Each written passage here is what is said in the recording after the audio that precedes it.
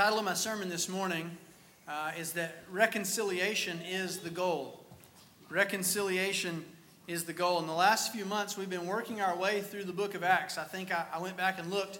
We started around the end of April, shortly after Easter, working our way through the book of Acts. And this morning, we're going to take a break from that. I'm going to go off script, so to speak, and we will not be in our study of the book of Acts today. Instead, I'm going to do something I don't ordinarily do. I'm going to preach a little more topically this morning, talking about the topic of reconciliation. I want to work through several different texts of Scripture that I think will help our church body at this present time to work through some things that we are facing. And so what you'll see behind me on the screen, if y'all pull that up for me, is a list of Scriptures, 5 Scriptures. I know that looks like perhaps a lot, but we're going to kind of skip across the top of each one of those. And my hope is that I can weave those together in such a way that we see the urgent and consistent teaching of the New Testament on the subject of reconciliation. So feel free to jot those down. You can turn to them if you would like. I will announce each text. You can turn to them as we go. But feel free to jot them down. The Scripture will be behind me on the screen. And to keep me from having to flip all over the place, I have my Bible here, but I will be reading from the screen back there. We have those loaded already. And so that's our goal this morning. My hope is that we will see the importance of reconciliation, not only with one another, but with our Father in heaven, because the Bible clearly puts that forward as a consistent teaching and a consistent theme. So over the last 11 months, I believe we as a church body have seen some significant spiritual opposition from our enemy. You know, the Scripture promises that we will encounter opposition from the enemy. And a lot of times we are tempted to think wrongly that the enemy is the one beside us or down the road from us or down the road from us or across the hallway in the office or whatever the case may be. But Ephesians 6 reminds us that our struggle is not against flesh and blood. Our struggle is not against flesh and blood, but it's against spiritual forces of evil that exist in the heavenly realms in ways that are that we can't see. And so there's a cosmic battle raging all around us all the time, according to Paul's letter to the Ephesians. But that said, the Scripture also teaches in John chapter 4 that the Holy Spirit, the one who lives within the heart of every believer, is greater than the one who is in the world. And so if we are in Christ, the Scripture says that we share in this same Spirit. We share in this same Spirit. So no matter what differences you may have with another person, if they are in Christ and you are in Christ, they do not receive a different Spirit, a different Holy Spirit than you do. We all partake of the same Spirit. We are all indwelt by the same Spirit when we come to faith in Christ. And so if we all share in this one common bond that ties us together, then the Scripture is clear that we ought to pursue peace and we ought to pursue reconciliation as best we are able. So as you may know, over the last number of months, there's been quite a few disagreements, a few differences of opinion over certain matters. Really in 2017, I want to speak to that this morning. Disagreement is not a sin. Amen? We hope so, right? We hope we can have disagreement, differences of opinion. Having a difference of opinion, holding a different perspective, is not a sin. Amen? But if we allow our disagreements to go unchecked, and they begin to spoil inwardly what God is wanting to do in us, if a root of bitterness, as Hebrews says, begins, or Romans, begins to grow up within our hearts, if that root of bitterness takes hold and begins to spread, it's like a spiritual cancer. And a simple disagreement, a simple difference of opinion, if we don't pursue peace and pursue reconciliation, becomes for us sin. And the Bible is clear in that area. And so we're called to pursue reconciliation and to work to protect the unity of our fellowship. And so we want to pursue that as best we can. This morning I want to touch on 5 Scriptures, as I said, just briefly. I picture in my mind a rock being skipped across a creek here. We're going to skip across the top of these. Feel free to study them on your own. But we're going to look at God's desire for and His expectation of reconciliation in the church. The first text I want to look at this morning is from Matthew chapter 18, verses 15 through 17. Matthew 18, 15 through 17. I'm actually going to turn there because I can't see If you're curious as to what I'm saying, you guys can look at the screen behind you there. We got a little alignment issue up there, so I am going to turn with these. Matthew 18:15 through 17 reads like this. If your brother sins, some translations leave out against you. It's not actually in our earliest and best manuscripts. It's talking about just sin in general, not personal grievances.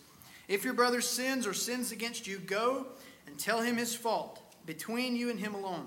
If he listens to you, you have gained your brother. If you mark in your Bible, if you have a highlighter or a pencil, underline that phrase, gained your brother. That's the goal of what Jesus is saying here. You've gained your brother. But if he does not listen, take one or two others along with you, that every charge may be established by the evidence of 2 or 3 witnesses. If he refuses to listen to them, tell it to the church. And if he refuses to listen even to the church, let him be to you as a Gentile and a tax collector. Truly I say to you, whatever you bind on earth shall be bound in heaven, and whatever you loose on earth shall be loosed in heaven. This text is all about gaining back your brother. In fact, one of the translations I have in my office, the CSB, the Christian Standard, it actually subtitles this section, Gaining Back Your Brother. Because that's what the goal of this text is. I believe, though, what's happened in the last 100 to 200 years is this text has been one of the most avoided passages in the New Testament because we simply don't understand the goal of it and the thrust of what Jesus is saying here in Matthew 18. And too often we see it used or misused, we should say, to punish someone instead of gain back a brother who is caught in sin. What we see really is 4 steps that we are to pursue in going after reconciling someone, going after them individually, going after them with 1 or 2 others, all this taking place in private, coming before the church and calling the church to lovingly come around these individuals. And then finally, if they will not listen, to treat them as if they do not belong to the covenant family of faith.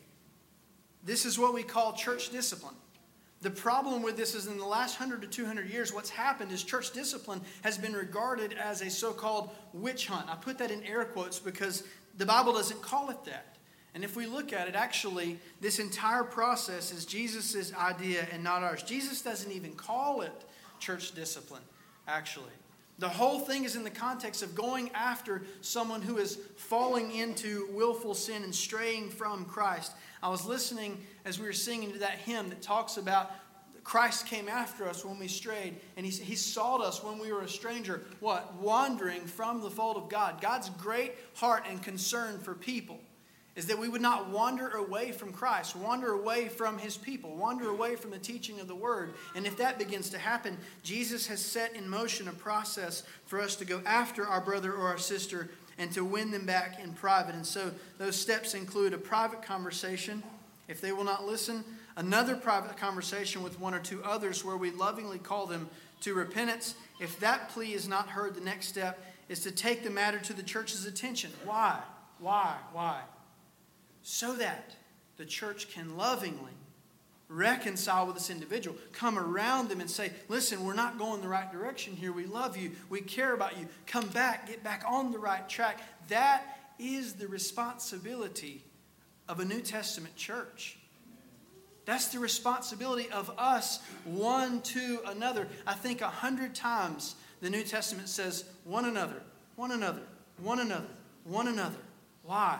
Why doesn't it say, pastor, do this, or deacon, do that, or Sunday school teacher, do this, or committee member, do that? Because none of those things are as important as the church body being the body.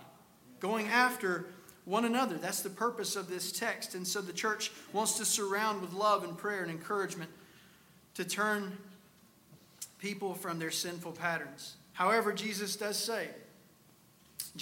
clearly says, if that one will not listen to the church after those 3 steps, after trying to win them back to fellowship with Christ in the church, then we must assume if the individual is not willing to repent of sin, we must assume if there's no repentance, how can there be faith? We cannot have faith if we don't first repent. So if we show unwillingness to repent, then what Jesus says it, the words are in red in my Bible, is we need to assume the individual is like a Gentile or a tax collector. Those were not a part of the congregation in that day. Here's the dangerous thing about this text. Too many times Churches rush to exclude instead of rush to pursue.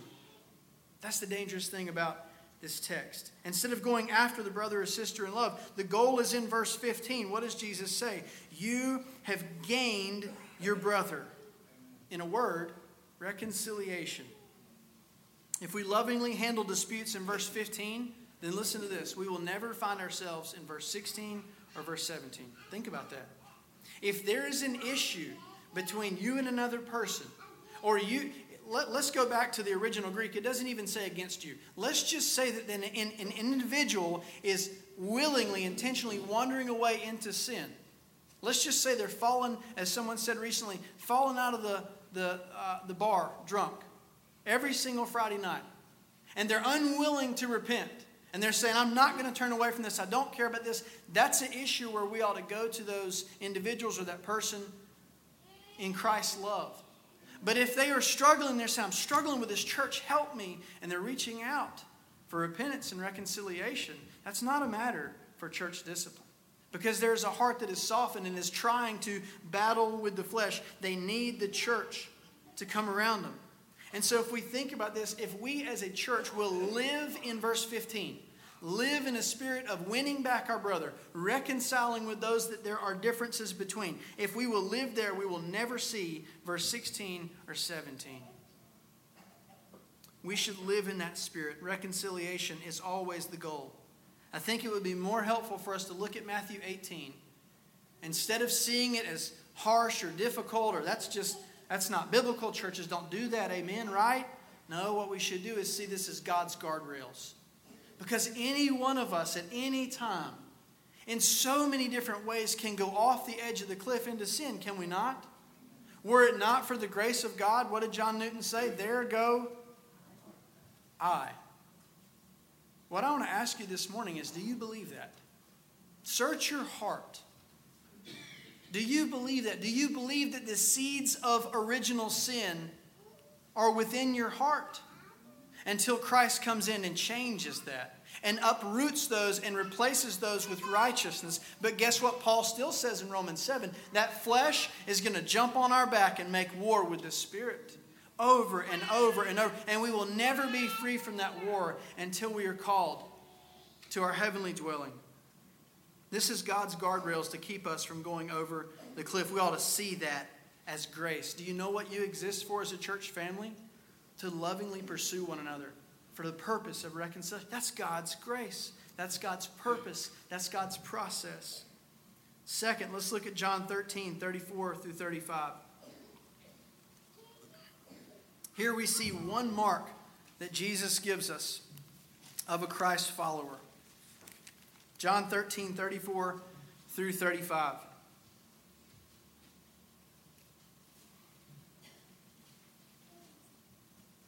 Reads this way. A new commandment I give to you, that you love one another. Listen to this. Here's your qualifier. Here's your standard. Just as I have loved you, you are also to love one another. By this, Jesus says, all people, this includes unbelievers, by this all people will know that you are my disciples if you have what? Love for one another. So what is the distinguishing mark that Jesus is looking at here? This is not the only one, but what is the distinguishing mark of a believer here in John chapter 13? That we love the same way Jesus loved us. That's a pretty high mark, isn't it? When I was in high school, I took up pole vaulting for 1 year in track. And they gave me the wrong pole. I was 125 pounds. And they gave me the 155-pound pole. What that means is I could not get the pole to bend. Okay? And the bend in the pole is what propels you over the bar. And so I just ran down the runway and jammed that thing in. And it just popped off to the side. And I fell on the mat. And I think I went over the bar one time at 8 feet, 1 inch. There was a freshman. I was a senior. There was a freshman that came into the conference that was pole vaulting 14 feet as a freshman. I mean, these are collegiate marks, and he's doing this as a 14 and 15-year-old. And I looked at him, and I thought, I'll never be able to get over that bar. I'll never succeed as a pole vaulter. When we look at what Jesus has said, really, we're looking at a high standard. that in our flesh, on our own, we will never be able to get over that bar. We will never love anyone with the love that Jesus has for us if we don't understand the love that He has for us. As we love each other, or as we understand Christ's love for us, we're able to love one another. In verse 35, he explains that in loving one another, we show the world we belong to Him. Jesus said in 1 John 4, chapter 4, verse 20, we cannot say we love God if we hate our brother. God's greatest concern is His own glory. His own glory. That's God's highest mark, is His glory. So how can we pursue His glory personally and individually and corporately as a church body if we are harboring hate and not willing to love our brother? We show the world the reconciling love of God in Christ when we love one another. Love aims at reconciliation. Third, Romans 12, verse 18. Turn back a couple of books to the book of Romans, chapter 12, and find verse 18.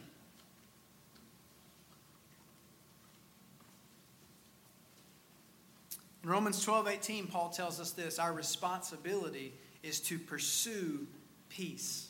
Pursue peace, not force peace. We can't force peace, but it says our responsibility is to pursue peace.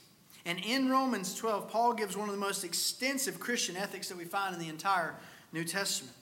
In verse 18, Paul says every believer ought to willingly pursue peace and reconciliation with one another. Listen to the verse. If possible, so far as it depends on you, live peaceably with all.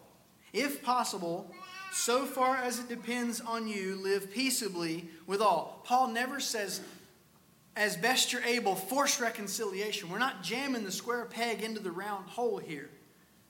It's our job to pursue peace as much as we are able. Who alone changes hearts? Let me ask you that, church. God. I can't change a heart. You can't change a heart. Have you ever had someone in your family and you watch them stray away from Christ and you watch them make decisions and you think to yourself, what are they doing? They are ruining their relationship. They're ruining their job. They're ruining their family. They're ruining all these things. And you so want to just do open heart surgery and reach in there and change their heart. We are not capable of that on our own. That's a God-sized task. But it is our responsibility to show forth the love of God and the grace of God, beginning with those in the body of Christ. You say, well, what about the times when we can't reconcile differences? Not issues of sin. Let's just say differences. Scripture never teaches that is a sin. That's not something we pursue church discipline with. Paul and Barnabas in the Gospel of Acts, they couldn't agree on John Mark. One of them said, John Mark's flaky. He's not committed. Let's leave him behind. The other said, give him a chance. Come on. Don't you want a second chance? They couldn't agree. And so what did Paul and Barnabas decide to do? Part ways. That's in the Holy Scripture. That's never listed that Paul and Barnabas were sinning in parting ways. They just had a difference of opinion, and for the time they had to go a separate way. If I recall correctly, though, at the end of one of the New Testament epistles, what does Paul say? Here's reconciliation. What does Paul say? I think he says, tell John Mark to come here. He is useful to me. That's grace. That's reconciliation. Seeing somebody at one point as unuseful, as not helpful, as not fit for being in ministry and saying, I have to part ways, but through the grace of God coming to a different place in the understanding of that person and saying, he is useful to me, I need him. I think John Piper is helpful here. He lists two things. He says, number one, I'm quoting this here. He says, we are only responsible for what others hold against us when owing to a real sin on our part. Second, we are responsible to pursue reconciliation. But listen to this, to live with the pain if it does not succeed. Have you ever had to live with that pain in a marriage when you couldn't reconcile those differences? Or live with that pain with a child who was wayward and just wandered off for 5 or 10 or 15 years and just said, I'm sorry, I understand I'm breaking your heart, but I just can't. I'm not going to church with you. We have to learn to live with that pain. That's a difficult pain to live with. But we're not responsible to make it happen. Paul says in Romans 12:18, so far as it depends on you. And think about what Jesus did. Did Jesus take every step he could to pursue reconciliation and peace even with his enemies? Yes. Did he ever sin? Did he ever have anything that he needed to bring to the table and say, here, I made a mistake here? No, he didn't. And he had to live with and die for the sins that others were committing against him, but he pursued peace. The fourth scripture this morning is from Matthew chapter 5, verse 23 and 24. I call this one something more important than money. Matthew chapter 5, verse 23 and 24.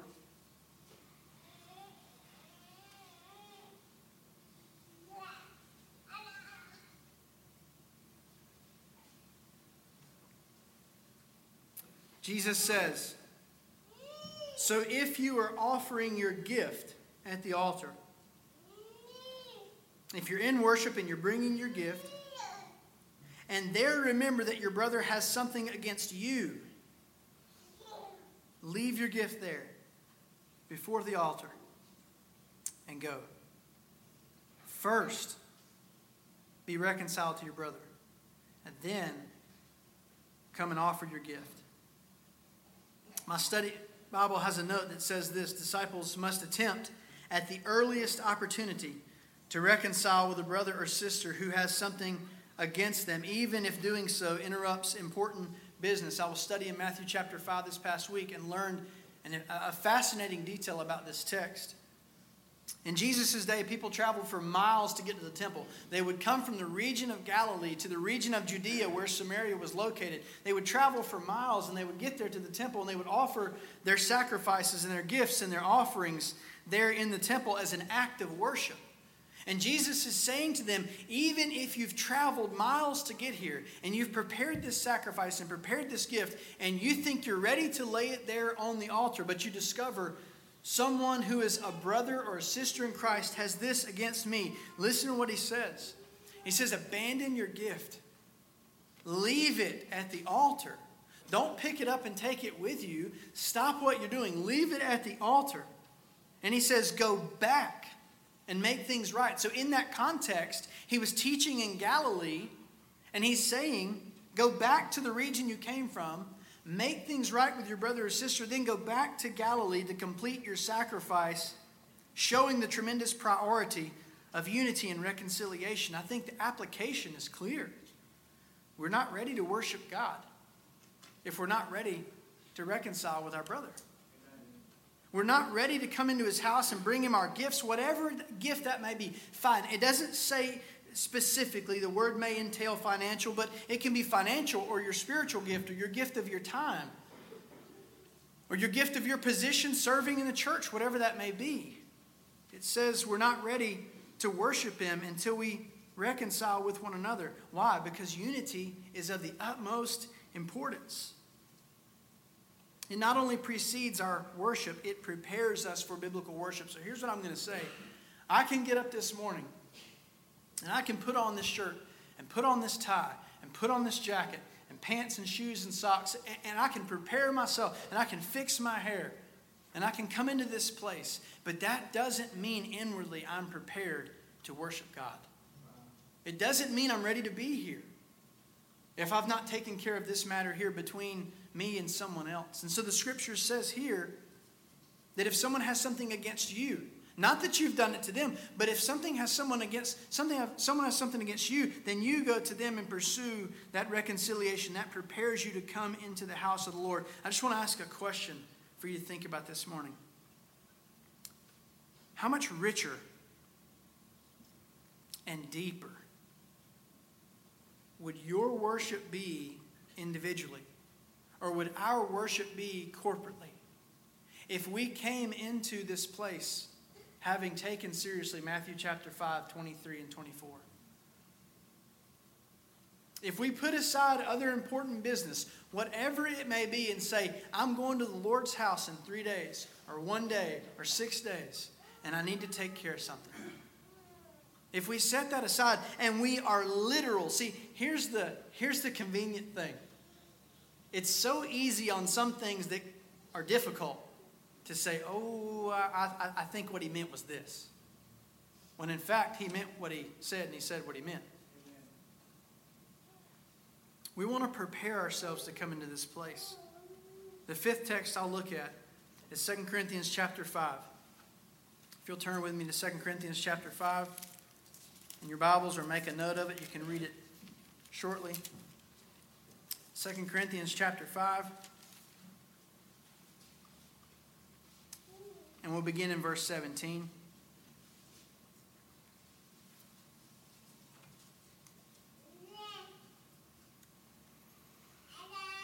Paul says, therefore, if anyone is in Christ, he is a new creation. The old has passed away. Aren't you glad? Aren't you glad? I heard 3 people. Aren't you glad? Your sinful flesh got nailed to the cross. Never for you to have to put it back on anymore. It's gone. It's done. It's over. You don't wake up and have another debt to pay that day. There's no scoreboard. You don't keep a tally on the wall. I passed Jesus' test. I failed it. If you are in Christ, it says you are a new creation. We can camp out there and just stay there. That is awesome news. That's not just great news for the lost person. That's great news for the lost person who stands under the judgment of God this morning. But listen, that's the gospel and the great news of believers. That if you've been forgiven of your sin, you are new. You look in the mirror and say, boy, I don't feel new. I feel old and rotten, and I fail and I stumble and I need Him. That's an okay attitude. Because we see the flesh every single day. I was preparing this morning. I had a rare quiet moment in the back of the house. I shut about 4 doors to get there. No exaggeration. Shut as many doors as I could. I'm in the back corner of the house. And I'm praying. And the only thing I can think to pray is I'm aware of my own sin. And I've been pursuing these texts myself personally this week and appropriating these things to my own mind and my own heart. The only thing I can think to say is, God, I need you. I can't stand up here on my own in my flesh. I can't parent these kids that, God, you gave them to me. Remember what Adam said about Eve? I can't do this on my own. I don't know how to do this job. I don't know how to be a dad. I don't know how to be a husband. God, I need you. And Satan and the world wants to lure us away from that attitude. And I want to say to you this morning, I want to ask your forgiveness for the times in which I have walked in my own spirit. For the times in which I have, in conversation or up front here, walked in my flesh or preached in my flesh, and I've put stumbling blocks in your way. I had that prepared to say at the end, but I feel the Lord impressing me to say it now. But praise God, I'm a new creation. And you're a new creation. We share in the same Spirit. And if that is true of you and that is true of me, then what are we called to do to pursue this ministry that God has given us? What ministry is it? The ministry of reconciliation. What is reconciliation? To put back together something that was broke. What's broke? Not God. Us. Us. God has crushed the beef between us and Him by sending Jesus to die in our place, paying a sin debt we could never pay, and being raised victorious from the grave. That is our only hope. That's our only hope for reconciliation with Him and with one another. If we don't have that within us, if it's not there, reconciliation will not happen. If we've not been reconciled to the Father by laying aside our sin, we have no ministry of reconciliation. Paul is speaking to believers. We are commissioned to go to others and say, listen, I want you to have what I have. But when we walk in the flesh and we don't pursue that ourselves, of which we've all been guilty at times, when we don't pursue that, we don't show forth the fact that God's commissioned us to this ministry. We can never call someone else to pursue something that we are not living out ourselves. Paul says we plead with you, with others, to be reconciled. So I want to close with just a few thoughts this morning, and then we'll sing our closing song. First of all, I want to say this. I want to say I'm sorry and ask for your forgiveness as a church for not addressing these matters before now from this pulpit. I want to ask your forgiveness for not coming before you with the Word and saying, here's what God's Word says. I want to ask your forgiveness for not addressing that sooner. Second of all, I want to say thank you for being willing to help me grow in many ways as a young man, as a young father of 5, as a young husband, as a young pastor, and helping me to live as a Christian. So here's what I'm going to ask you, and here's what I'd like to ask you to give to one another. This is not just asking you to give this to me. I'm asking you to give this to one another. If I have offended you, and I'm sure that I have, there's a lot of you and one of me. My chances aren't good. If I have offended you, if I have put a stumbling block in your path, if I have done something that has inhibited your ability to follow Jesus or your ability to worship here, and it's a sinful issue, not a difference of opinion, not a disagreement, I want you to please come to me and give me the chance to seek reconciliation.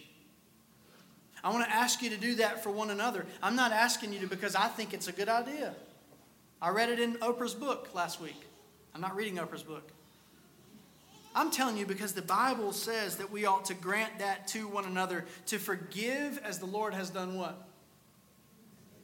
Forgiven us. And I want to do the same for you. Following closely on that, the third thing I want to say, we need to be careful to distinguish between personal preferences, matters of opinion, things of that nature, from actual biblical sins. Differences of opinion do not mean someone has sinned against you. Okay? We need to wrap our minds and our hearts around that. If the action is outward, serious, and unrepentant, outward, it's being done, it's being said. It's not something you're speculating on someone's heart. If it's outward, if it's grave or serious, damage causing, and if it's unrepentant, someone is saying, I'm not going to change. I don't care what you bring to me. I'm unwilling to change. Then we ought to go to each other in secret, as the word says. Go to one another privately. Work these things out together with reconciliation in mind. But if our grievances are speculation or hearsay or based on our own personal preferences, then those are not biblical sins. We need to be clear and careful on that front. Number 4. Lately, I've heard a lot of this circulating, and you may have as well. People are saying. People are saying. I'm not going to listen to that anymore. And I want to ask you as a church not to listen to that anymore. If someone says people are saying, then we need to say, have you asked those people to come talk to me? Or have you asked those people to go talk to the individual? To use me or deacons, Sunday school teachers, committee persons, counting people, choir, to use anyone in this church as a secret sounding board to go and say, I'm going to tell you my complaints, and I want you as a second or third party to go to that individual. That's not in the Bible. If we want to be people of this book, with all of our mistakes, with all of our stumblings, with all of our failures, if we want to be people that take this book as literally and seriously as we can, if we want to pursue holiness, then please, please, church, let's put away this people are saying business. If someone comes to you and begins to gossip, let's call it what Paul called it, we need to ask them this question before they start, or we need to stop them and say, have you been to talk to that person first? This is an easy way for us to keep gossip on the treadmill. Number 5. 1 John 4:19. Well, I don't need to look it up. It says, we love, why? Because He first loved us. What state were we in when He loved us? We didn't look like this. We were a mess. We were worse than a mess. Let's be biblical. Paul says you were dead. Nekros. You were dead. Jesus came and He loved spiritual corpses for their good and for the Father's glory. That doesn't make sense. We love the memory of a person if they've passed on, but we don't love their corpse. It rots, it decays, it's just flesh. It goes back to the ground. But see, we have reconciliation with God because He first loved us when we were in the state we were in, and He came after us. He pursued reconciliation. And so then we ought to pursue reconciliation with each other.